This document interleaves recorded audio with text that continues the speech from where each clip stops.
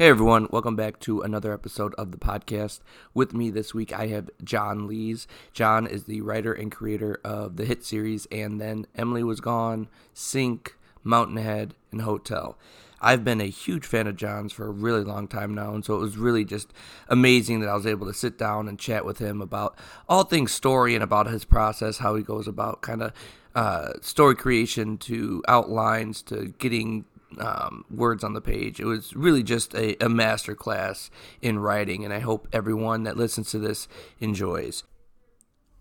But before we get to our interview, I just want to let everyone know that the second issue of my Lovecraftian noir horror series, Forgotten Hymns, is now live on Kickstarter. If you are into horror, Lovecraft, or just good old-fashioned mysteries, Forgotten Hymns is definitely for you. So once the interview is over with John Lees, head on over to Kickstarter and check out Forgotten Hymns.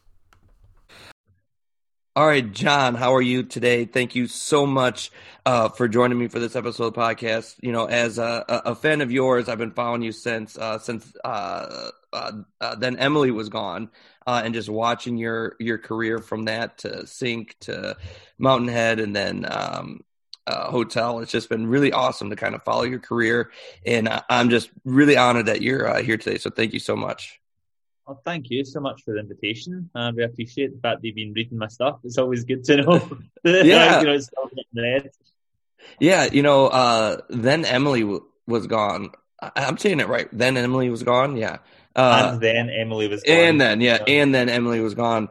The premise was just drew me in immediately. This guy who sees monsters and he has to find a girl who was taken by one of the monsters. It was just really awesome. And that was a fun project to work on. Obviously, the title, is a bit of a pain. I think it's always difficult to start on any comic with the word "and," because I've learned, when you're listing, your credits, and then you have to say something, and then Emily Was Gone, and you're but that was Ian Laurie, because Ian Laurie gives it great titles, and some of those things you say that title and instantly evokes feelings. The whole genesis of that basically came out of mainly me wanting to work with Ian Laurie, who I think is a genius and is a hero of the Scottish independent scene. And I wanted to just write something tailored to his unique style. And he wanted to do something in the vein of Twin Peaks or David Lynch or a little bit of Hammer horror. And we kind of batted forth in ideas. And I'm really proud of that comic still. I think it's what came out in 2014. So that's 7 years ago. And people still say, I love that comic. I was actually talking to a young creator who's a really talented creator here in Scotland. I wouldn't name them to embarrass them, but they actually said to me that they first decided they wanted to start making comics after reading And Then Emily Was Gone. And it's great when you hear stuff like that. That's really the kind of thing that really makes, my heart grow a lot and my head grow a little as well. Yeah, it's gotta feel good, right? That someone's reading your work and then gets inspired to do it themselves. That has to be almost like a full circle feeling for you. Yeah, one of the main things, when I think about why I write or why I create comics, one of the big things that jumps out at me is I want to make other people feel the way that I felt when I read the big formative comics for me. That's what I want to try and pass forward. So if I can make people do that, that's great. Although probably the flip side of it is maybe it's just folk read, my hacky writing and thought, if he can do it, anyone can do it. So I might as well have a go. Well, I will tell you, I as a fan of yours, I thoroughly enjoy it, and I've definitely seen an evolution in your work, and I feel like it just keeps getting better. And one thing we talked about this before we started was I'm a part of Tyler James' comics launch course, and in his mastermind portion of it, you have a masterclass on the problem with first issues, and I really enjoyed it. I learned so much just from that masterclass and listening to you talk about how most first issues stop at the turning point. And that it needs to there needs to be a second, a little bit more to that first issue. Yeah. Otherwise, there's no reason to return for issue 2. For me, that's a big pitfall, a lot. And good comics as well, not just like, bad comics. Some good comics I've read fall into this same trap, which is the first issue is essentially the solicit. Like you read the solicit text, for the first issue, and or for the series premise in an interview, and like the whole first issue is just the process of getting to that. So for Mountainhead, for example, like spoiler alert if you've not read Mountainhead, like for me, like that's all built on a big twist, but it's like a kid and his dad who are kind of living this nomadic existence, like burgling houses to survive, living off the grid, and then like they eventually get caught by the police. And the main character, this teenage kid, Abraham, finds out that this guy that he thought was his dad isn't his dad, that he was actually kidnapped as a child, and he's sent back to live with his real family. And it would be very easy to just like have ended the first issue with that reveal, but then I feel like it would have been like, you're not giving people like enough value, so I wanted to add that a little bit extra and show a little bit of the town, do a little bit more. And for me, like, I think that's important. I just think in general, like, that it's always hard to first issues are hard because I think like it's one thing to do a good first issue, like, but can you do like the good first installment of a full series? Like, so whenever I'm talking about like when I've done like rankings of like my top 10 comics for the past decade, I've done like little blogs about it, and as a rule of thumb, like no comic that has had like, if it's an ongoing series or a mini, no comic that's had less than 3 issues is eligible, because I think like it's easy to do a first issue, but you don't really know how a story is going to pan out until you've seen like a few chapters like laid out. So I definitely think that first chapter is one thing, but how do you take it forward from there? Yeah, and I really saw, in not only that, and then Emily's Gone, and in Mountainhead, there's definitely. We'll just call it Emily now. Yeah. I don't know why that's so hard for me to say, but I definitely saw that first issue and the problems with the first issue and how you kind of boiled that into the first issue and how it hooked the readers on for the second and so on and so forth. And that's a lot different than Sink and Hotel, which are kind of like these self-contained, like anthology stories. Yeah, like one shots in a big universe. I don't like. How did that come about? Because those are like really like when you read them all together, it's like one large story, but their own like little stories in between, right? Their own kind of anthology stories. For that is kind of like it's like a multiple reasons for that. Like, first off, I'm just a sucker for like anthologies and like, the whole idea of like, especially in the UK, there's a real rich tradition of like anthology TV shows. Like you have like Inside Number 9 and Black Mirror and like these ideas of these little like self-contained like dun dun dun. But then also like particularly in the UK, there's this guy called Jimmy McGovern who's like a really famous TV writer who does stuff like The Street, like in Accused and various shows, and that is like the kind of setup of that is the whole idea of like each episode is its own standalone story, but they're part of like a bigger story where like maybe someone who's the main character in like one like episode will pop up like walking down the street in the next episode, like how you doing, see them looking kind of sad because of what happened in like their episode, and I like that. I just love that idea of like little snippets of a larger whole. It's like a grand map, and like you're getting little like insights and bits and pieces. And also like from a comic standpoint, I was trying to get over, again going back to the whole first issue thing, I was trying to go for this thing where a first issue of a comic is always like, a hot seller, everyone jumps on board, then the sales immediately start going after that. And part of the problem is if someone doesn't buy the first issue, they go, well, I don't know the story now, so I guess I just won't pick up anymore, or I'll wait for the trade. So I wanted to create this idea where every issue, like someone could jump on board because every issue is its own story. So, for example, let's say I'm a reader who's been hearing about Sink and thinking, hey, this book's really good, but I'd never got into trying it. And then I'm in the comic shop and I see like the cover for like Sink issue 10. And I go, oh, that looks interesting. And I can pick that up and I can read it and get a full story and full value out of it. And it's totally self-contained. And you'll get little glimpses of the wider world in it, but you've got full value of that comic, but then you'll go, I mean, now I can go back and read the rest of the series because I've read this and I know I like it. So that was the whole idea. In the Hotel, similar, like, with Hotel, it's a little bit different because, like, with Hotel, it was in a limited time frame in terms of, like, so over a single weekend. For that, I was playing the whole Rashomon trick of, like, showing the same event from a different perspective over and over, which is, like, a total nightmare to try and plan. Like, I was like, that kind of thing, like in Always Sunny in Philadelphia, where it's like Charlie Day and he's like things in the screen, like, that's what I felt like, kind of laying out the chronology, like, for that. But yeah, for me, like, I just think, and especially when you're doing, like, I think it's a fun challenge because, like, obviously, when you do a series, you have a real luxury of, like, slowly building up character. But you only have a single issue, it's a real challenge to establish characters, do a full arc, have a resolution, get in, get out. I think it's a real challenge. It's quite satisfying when you can pull it off. And also, when you're writing in the genre of, like, horror and thriller, it adds an extra degree of tension because, like, there's no guarantee that the main character is going to live past the end of the issue because it's like a standalone story. So that adds a whole extra dimension to it as well. Yeah, I loved in Hotel. I read after reading the first issue, I loved the part where they're in the hotel and they talk to the neighbors or whatever. Like, next door is, like, hitting on her or whatever, and then the wife shows up, and, like, you're reading the first issue, you don't know what's going to happen. Spoiler alerts, by the way. You don't know what's going to happen. Yeah, your own fault for not reading Hotel. Available from all good comic shops. And.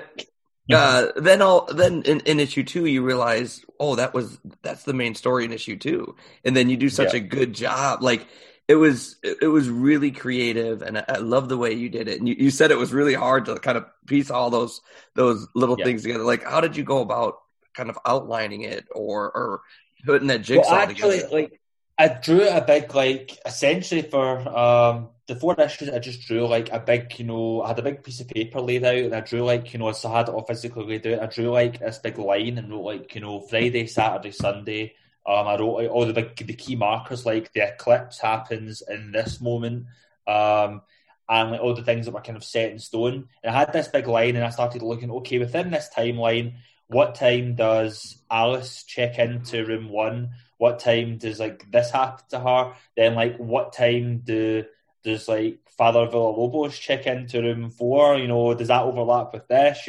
When does room 3 get occupied? And I kind of laid it all out, and I started thinking, how much time do I need for, like, this to happen before we get to this point? And I kind of played around with it a bit and figured the various points where the characters interact, like, how long would this person have to have been here to be in place for, like, that thing happening? I just kind of drew it all out. I mean, I had it all visualised in my head and I could see it. That meant that every time I was writing, like, issue 1, I knew, like, what was going on in room 2, room 3, and room 4 at that time. Like, even if it's not something that you saw on the page, I knew in my head what was happening, so that made it easier.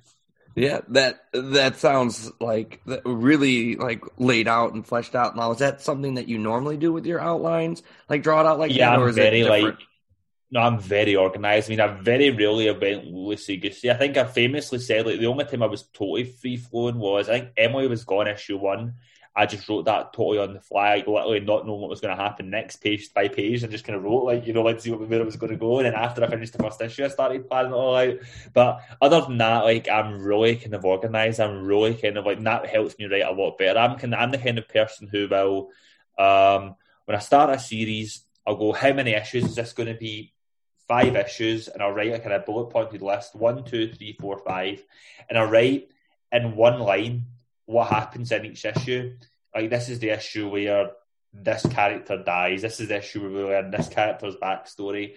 And that really helps me establish every issue as its own identity. Like, every issue is justifying its existence rather than being filler. If I can write in one line, like, this is what happens in that issue. So once I've done that, I then go into, like, writing issue 1. Issue 1, I'll then, like, first I'll write in bullet pointed list every scene that's going to happen in that issue. And then I'll put in little brackets after each scene how many pages roughly I think it's going to take. Like, so, I don't know, Mr. Dig helps the kids fight the clowns or something. Now 5 pages. And I'll write that all out and work it all in my head. And then I'll go more detailed and do a page plan. Well, let's say I have 22 pages. I'll write a numbered list, 1 through 22. And again, similar to what before, I'll write in one line everything that happens in each page. So every page justifies its existence. If at any point in my plan I have, like, page 7, Kieran and Louise are talking, then page 8, Kieran and Louise continue to talk. I was like, well, that needs to get chucked out, because like every page has to be achieving something, whether it's like something happening in plot or some revelation about character or some important beat you want to get past. Like, I want to make sure every page has value, because every page is like a day out of the artist's life to draw. So I'm not going to have them like spend that day doing something that's just like filling space. All has to have value. So that's the kind of mindset I take. And then from there I go into like planning panels and panel breakdowns and so on and so forth. So it's all very structured. That's really awesome, like, to hear, and just to hear how you break it down. Now, when you're doing the anthology version of this, how does that planning structure different than, say, a series like Mountainhead? To be honest, it's actually very similar, because it's the same basic idea. Like, whether it's like a series like Mountainhead where you're writing down like this happens. If anything, it's a bit easier when you're doing an anthology format, because like you're just writing down, this is the chapter with this character, this is this guy's story, and you're writing a full story in a single line, like, so basically it's the same idea. Yeah, that's awesome. So one thing I definitely wanted to pick your brain about was just horror in general, and like the genre itself, because my favorite thing to talk about. Yeah. And so, one thing I think you really do a nice job of in all of your work is you really have an emotional impact with the characters as they go through all of that horror stuff. Now, is that something that's intentional that you're doing, or is that something that you're kind of just doing as because like it just feels natural as you write? Go on. I'm sorry.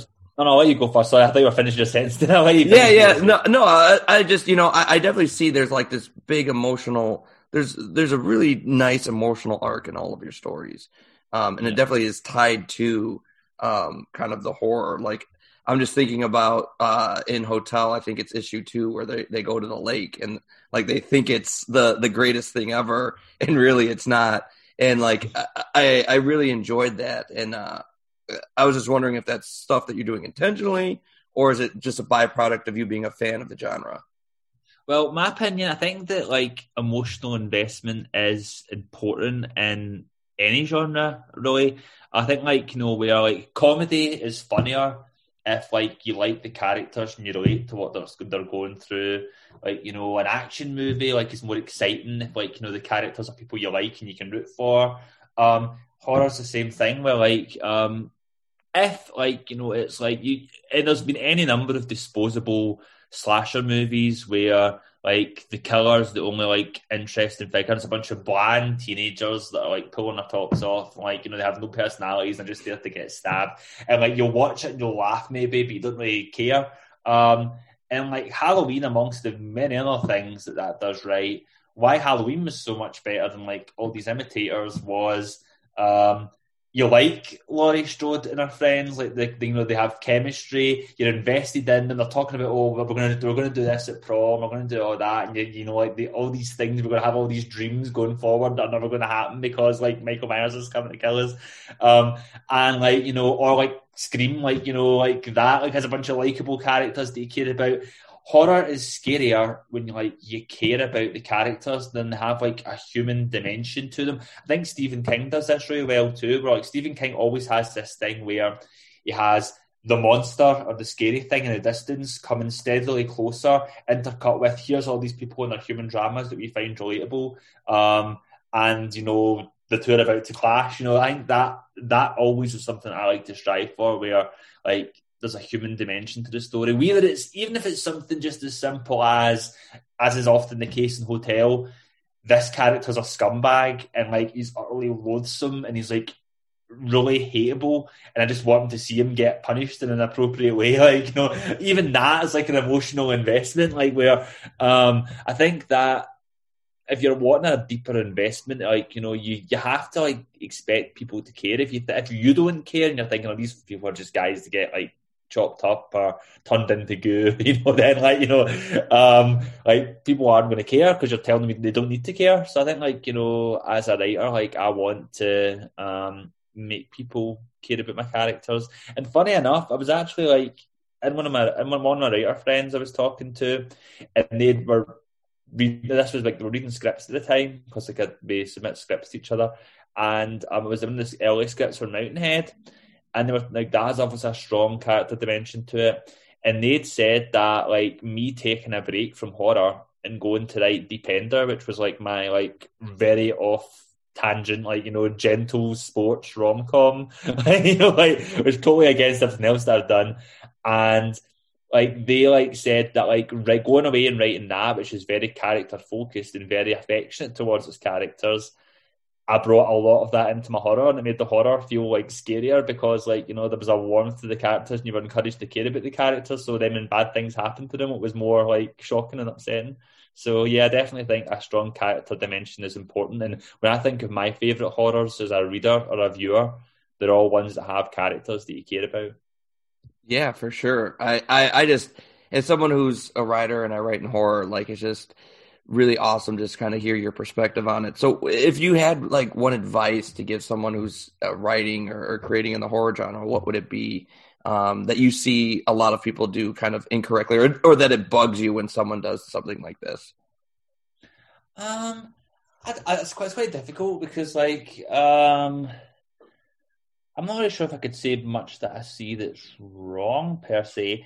I do think that this isn't necessarily a problem with like the creators themselves, but just how sometimes they're characterized. Where sometimes I'll see a comic that's not a horror comic, it's like an action comic or an adventure comic, but because it has like a vampire in it or like, you know, a werewolf, that gets classified as a horror.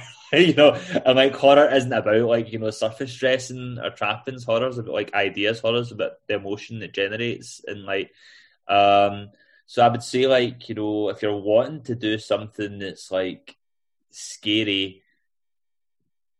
Oh, actually, here's what I'll say about that. I think that if you're wanting to do something that's scary and it's going to scare readers, you have to be willing to write something that's scary to you. If you're writing, okay, if you're thinking like, you know, oh, I'm going to do a horror comic and it's going to be like, you know, this werewolf with a chainsaw shows up and he's like, you know, cutting up zombies, and it's really, you know, and because I've got zombies and chainsaws, and it's a horror story, and you're sitting writing like, and you're not scared at all, you're just writing like, you know, it's kind of insulting to think that you'd expect other people to be afraid of something like that you're not like freaked out by. So I think you should be trying to push yourself and trying to like, write things that make you uncomfortable, and don't pull your punches. If you're writing something and you're feeling a bit creeped out about what you're writing and you're thinking, I don't know if I should do that, that's a bit like, you know, unpleasant.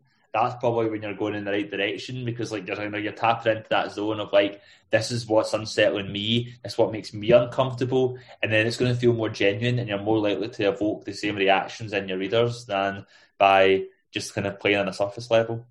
Yeah, I love that you said that.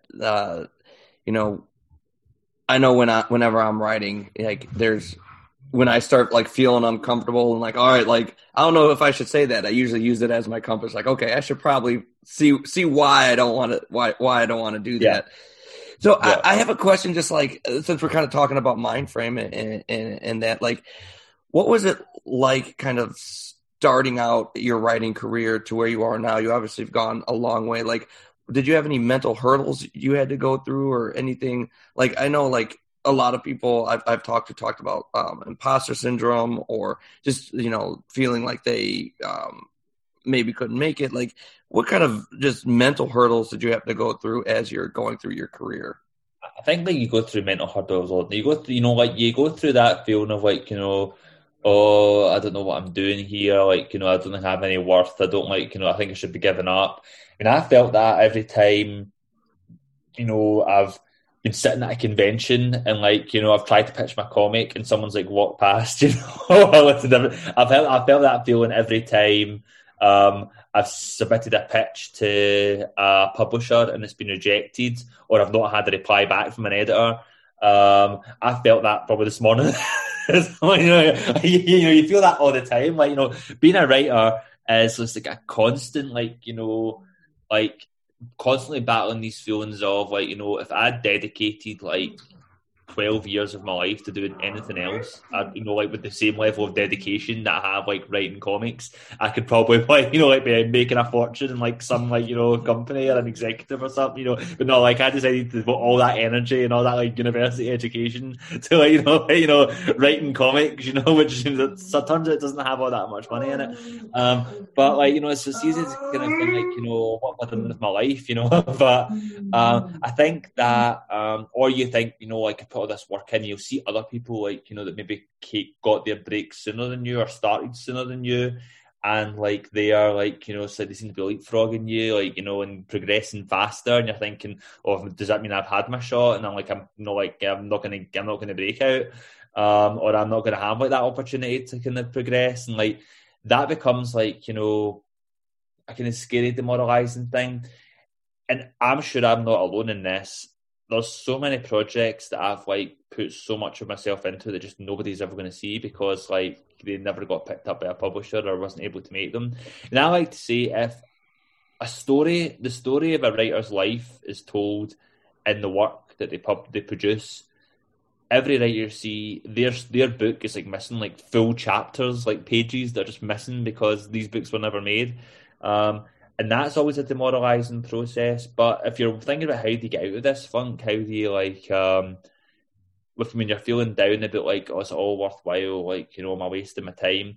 Like, I just try like and look back and see, well, what have I done? Like, where am I now? Or what have I done now that like, I wouldn't have done if I'd given up like a year ago, 5 years ago, 10 years ago. Like, and I think like, now like all the conventions I've got to go to, like, the fact that I've had produced all these books that I'm proud of. Like I look at my bookshelf back there and I have like, it's like half a shelf of like my trades, like books that mine, like I've got a library of work, and I've got more stuff underway. Like, I've got like, I'm talking to editors about like, that I never would have thought were accessible in the past.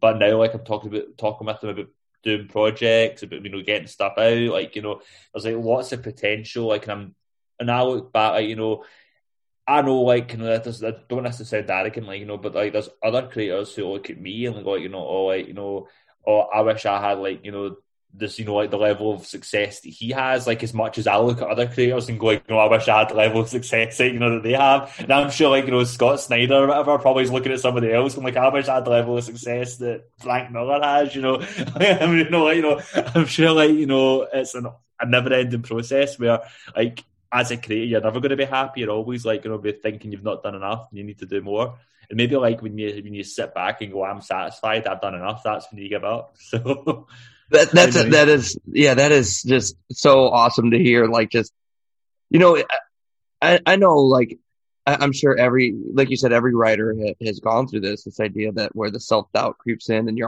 could always see up, right? Like you can, like, it's really easy to look up and look at like, the guys that you admire. And it always feels good though when someone, probably comes up to you in a convention after everyone has walked by. Probably feels really great when someone comes up and is like, hey man, I love your work, right? Like that's like why you do it. Yeah, it's great because especially like it's because I know I've been on the other side of that table.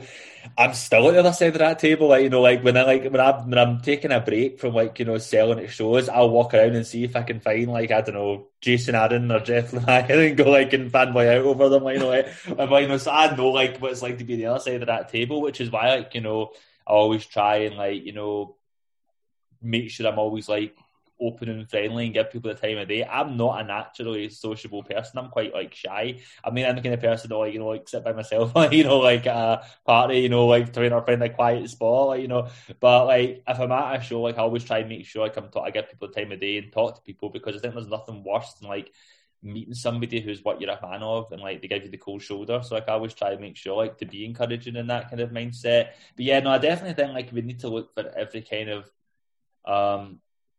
chance we can to kind of like see value in ourselves because like you say, writers like I think are kind of inclined towards being like self-effacing or thinking that we don't do it. Comic writers especially, actually, I think like there's a real culture on Twitter and social media of like characterizing like comic writers as like the scum of the earth, pretty much, like and we do it. It's not just like other members of the creative. It's not just like artists, like writers themselves are like, we are just parasites in the back of the other creative team. Like, we don't have any actual value or talent. It's everyone else that has the talent.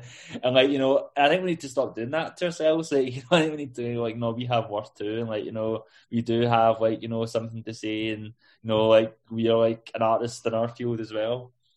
Yeah, speaking of like self-worth on a team, I forget where I was reading about Mountainhead or something, and correct me if I'm wrong, was that one of the first times an artist reached out to you to work with you, Ryan? Yeah, that was a case of like Ryan Lee. I've been a fan of Ryan's for quite some time before that. Like, I'd seen his work through a couple of. He's a perfect. I'm sorry, he's a perfect fit for that book too.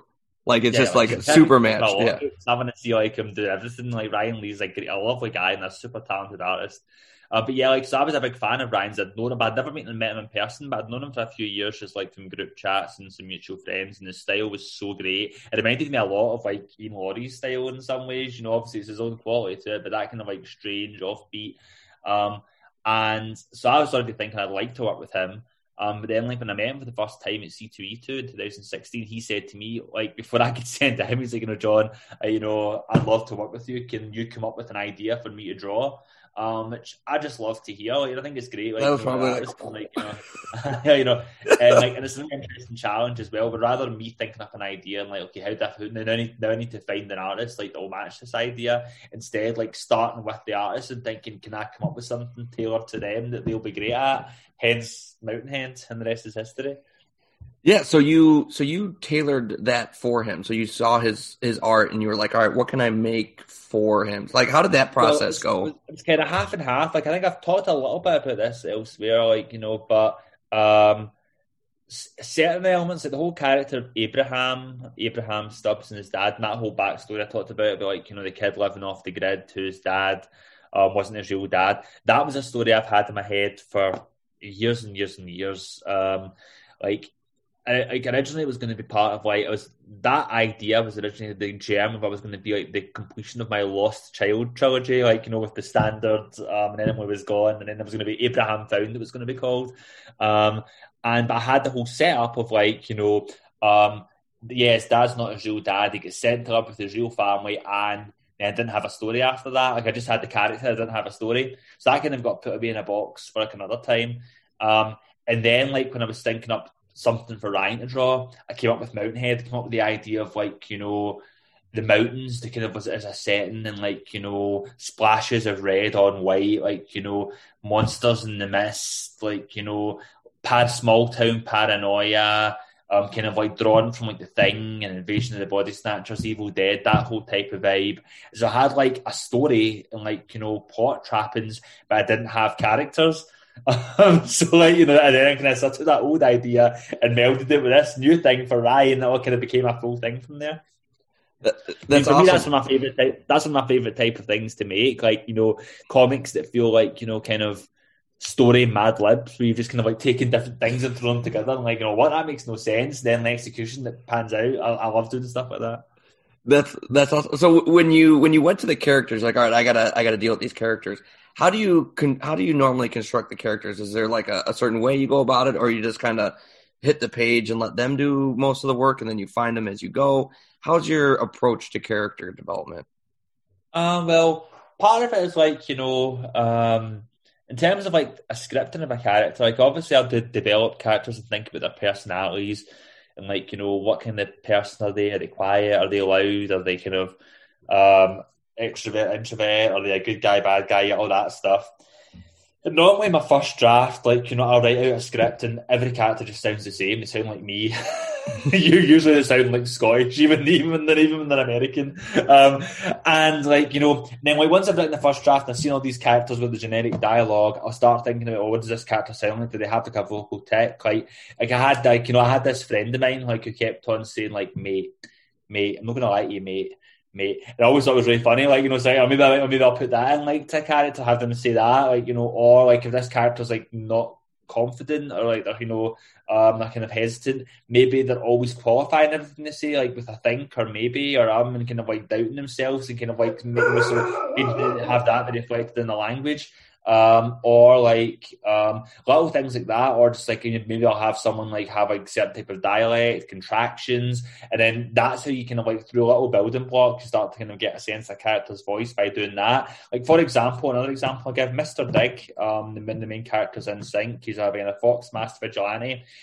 Right from when like I wrote issue 1, I knew that eventually in volume 2 it would be revealed that he's like, an Iraqi Kurd immigrant that's came to Glasgow.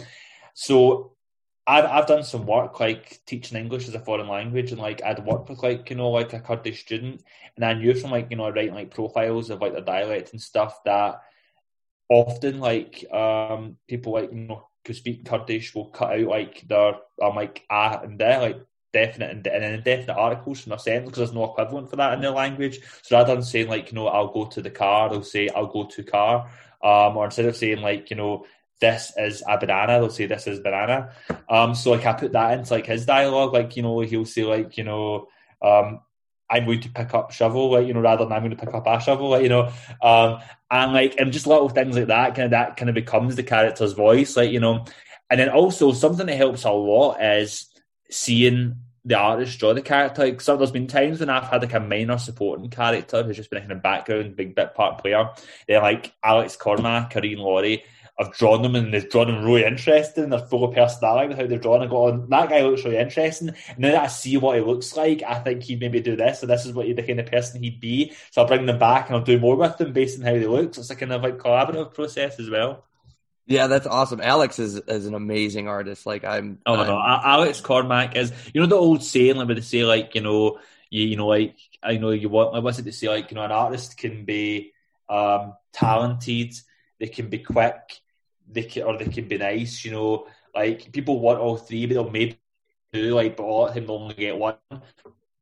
Alex Cormack is all three. He's the loveliest guy. He's like one of my favourite people in the world. Like I love, like even when we're not making comments together, I was really hitting him up and just chat and talk. He's a lovely human being. He's super talented as art. Like he's got to the point now where every time I come up with a comic, the default in my head when I think about what it looks like is I'll imagine it as drawn by Alex. So I've actually had to start consciously thinking like, okay, how now I need to think of somebody else for this book because I'm working Alex too hard. I'm giving him too much to do, So like, his style is just so clean cut and it's like his storytelling, like, is so clear and crisp and like, I think he's destined to do bigger things and like leave me in the dust behind. Like I'm terrified when that happens, but I'm saying that he'll deserve it when it does happen. And also, like he's super quick. Like he's regularly working in like when he's on form, he can pump out like 2 or 3 books a month. Like he's like a lightning machine. And, like he's one of the few guys where like you'll be working with him, and in the morning he'll send you a page. Here's page 1. And you go, that looks great. Then in the afternoon at lunchtime, here's page 2. Like, that's amazing. Then just in the evening before bedtime, here's page 3. And like, my God, this guy like just goes boom, boom, boom, boom, boom. And so yeah, like he's just the ultimate artist that anyone would want to work with.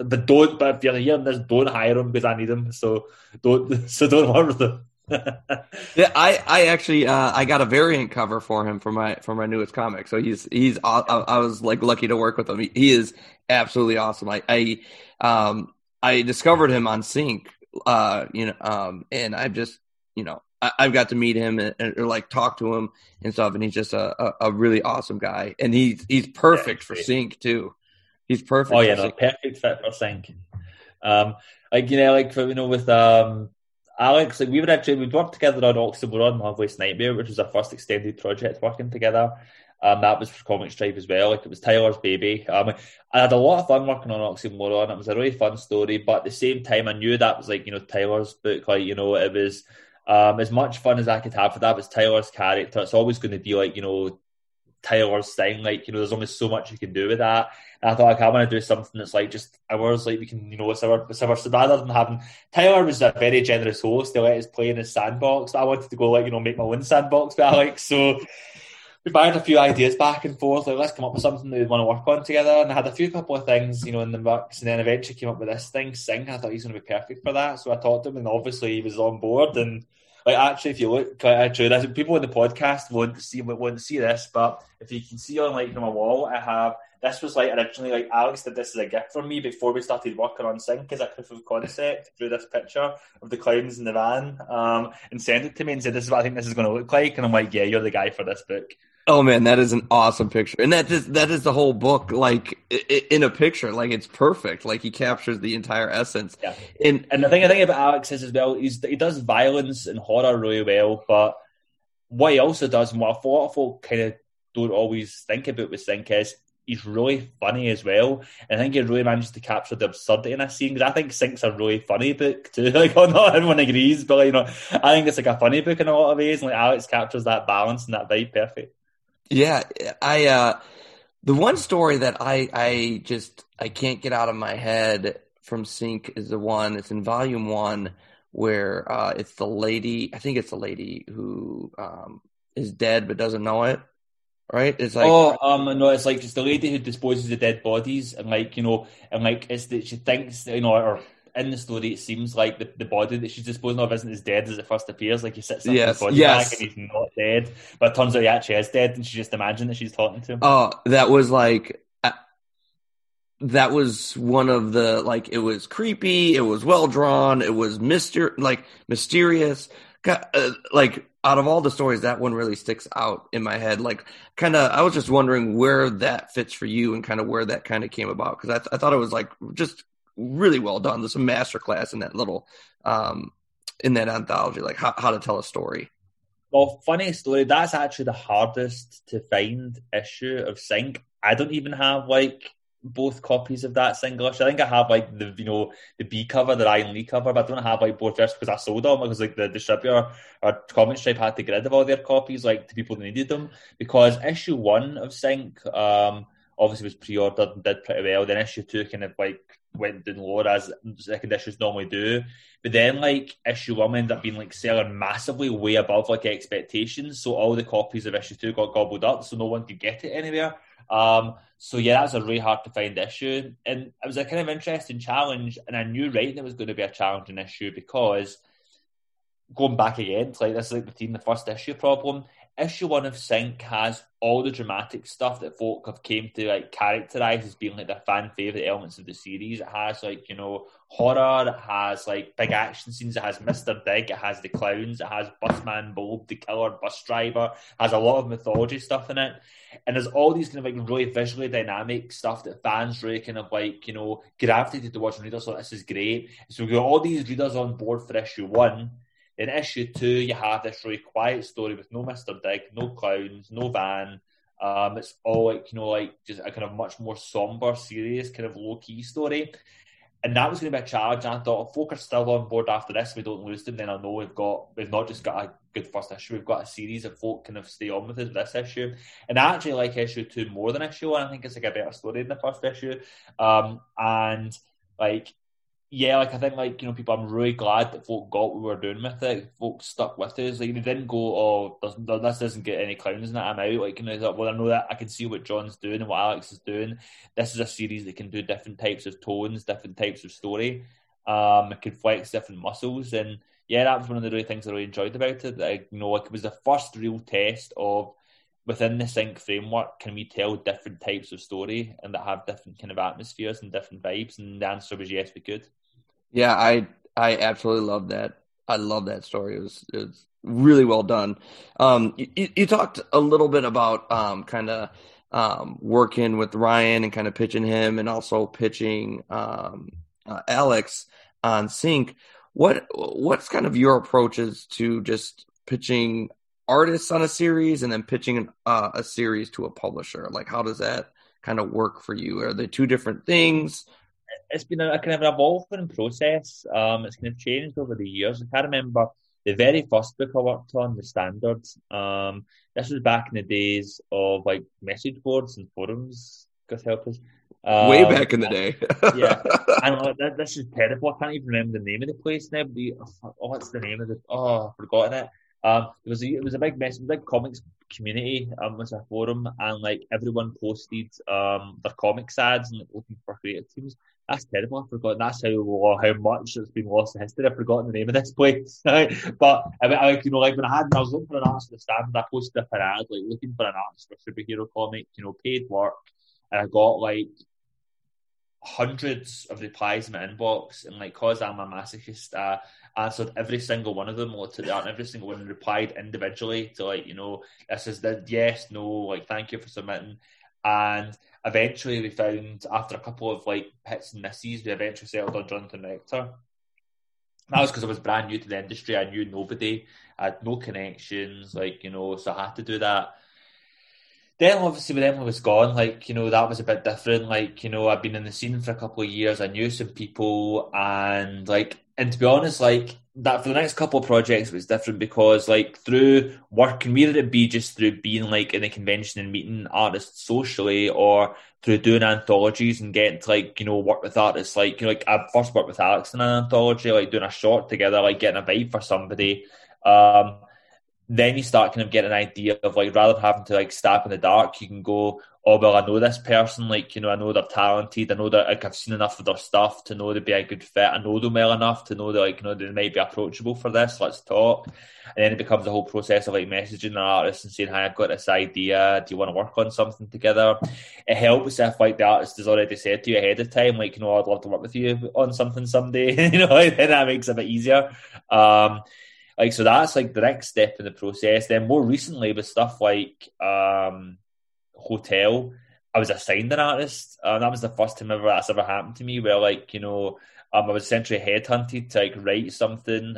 So I sort of submitted a written pitch, and then when that was approved and the pitch for Hotel was approved, AWA and editorial team, they found an artist, they found a colorist, they found a letterer, and I was the least the least established name on that team. Dalabor's done big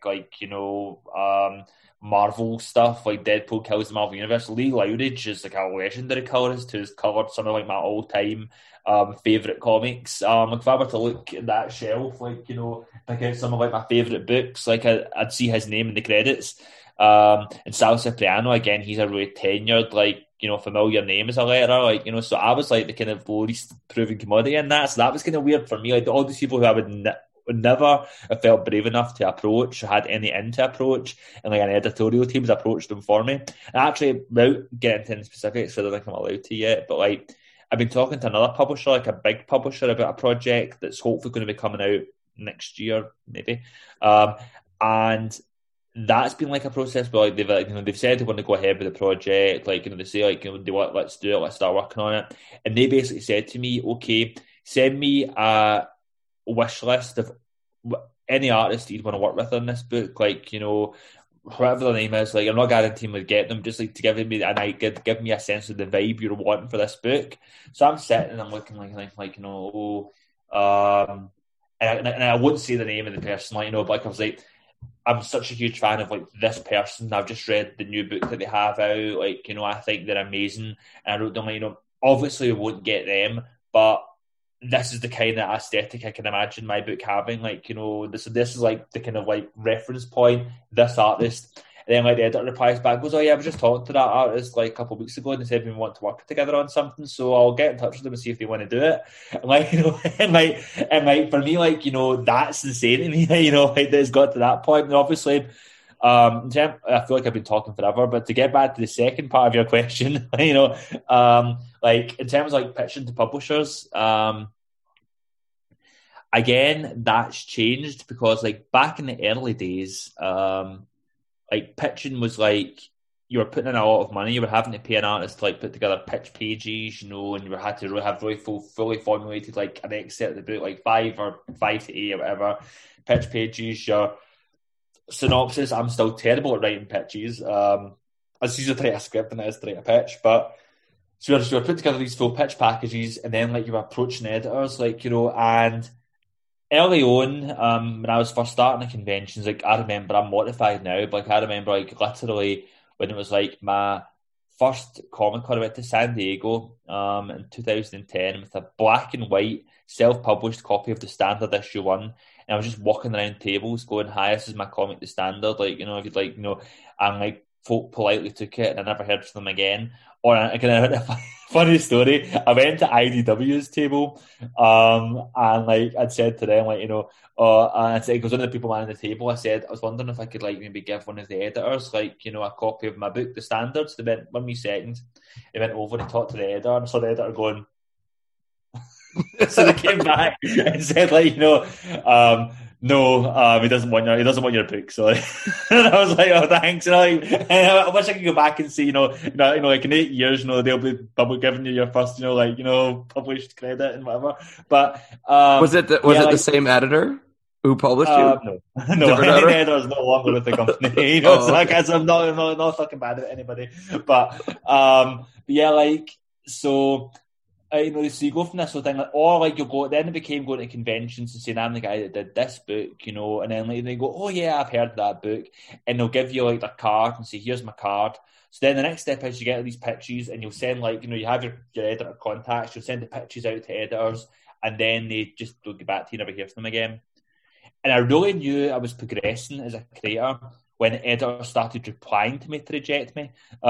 When someone replies back and says, oh, hi, John, thanks for getting in touch. No, we're not doing the book. I'm like, I just actually thought, oh, that's great. Like, they know I exist. They actually feel like I'm, worthy enough of their attention now to take the time to say no to me. And that must mean I'm getting somewhere. And then like when I actually got to when people started accepting my pitches, that was mind blowing. That was a big hurdle because for years I thought I'm never going to have a pitch accepted. So when people started saying, yeah, we want to do this, that was great. And more recently, I've got to the point now where editors proactively reach out to me and like, oh yeah, I love your stuff. I'd love to work with you in something. Give us some pitches, give us some ideas. And now, like, I kind of feel I'm at a stage where it's actually easier to pitch now than it was before. Because before when you were pitching, there was a big expense, there was a big speculation. I still sometimes have to do that, but with other publishers and other editors, I'm only having to do like a Word document and write like a written pitch and say, here's my idea, and send it off to them. And it's easier to do rapid fire pitches, and sometimes it's rapid fire rejections. But I feel like that then it becomes a bit easier to pitch because it's more informal rather than being like, I'm this unknown commodity who has to be super prepared and have to come up with a whole bunch of stuff. It's like, this person knows me, they've seen my body of work, they've seen I can do stuff, so I have to do less up front to prove myself. I can just say, well, here's my idea, what do you think? So it's a bit less pressure now.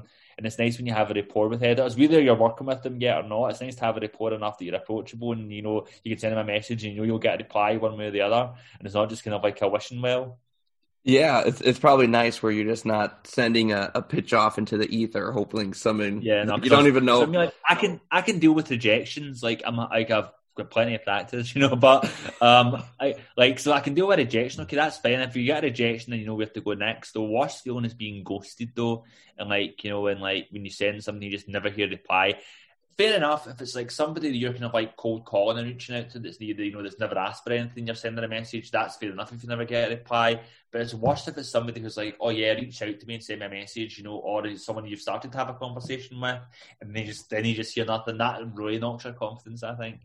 Yeah, for sure. I know. I mean, every writer goes through that, right? Like you're doing the whole pitch thing, and I think that's what kind of makes Kickstarter really cool is that it allows you to kind of make the books you want now without having to go through that. One question, like, what do you see as like a writer yourself? Like you said, like now I feel like I'm progressing because editors are reaching out to me. But like, where have you like noticed a change in your writing or maybe a progression in your writing that some things that you're doing better now that you weren't doing better when you first started? Or like, where have you how have you learned from then till now? To be honest, probably the thing that I've got better at is like having books on the shelf because I think where it's so much easier to get momentum when like you have other stuff out, when you have no books, you only have stuff you're selling at a convention, then it's harder to get people to notice you. If it's like you have like when Sync came out,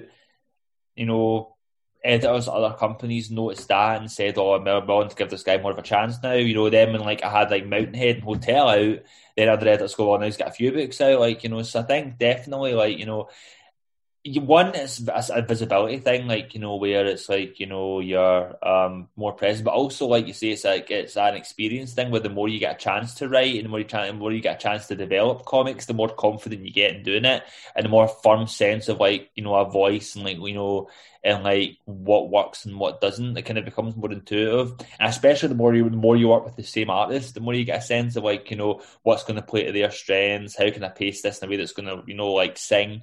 And like, I definitely think the more you do it, like, the better it gets. Yeah, that's awesome. So before we wrap up here, where can people kind of find you on social media or reach out to you and all that good stuff? Well, I've got a few hubs. You can find me on Twitter at John Lees 927. You can, I've got a weekly newsletter, where I share various essays and features and news about my upcoming releases and what have you.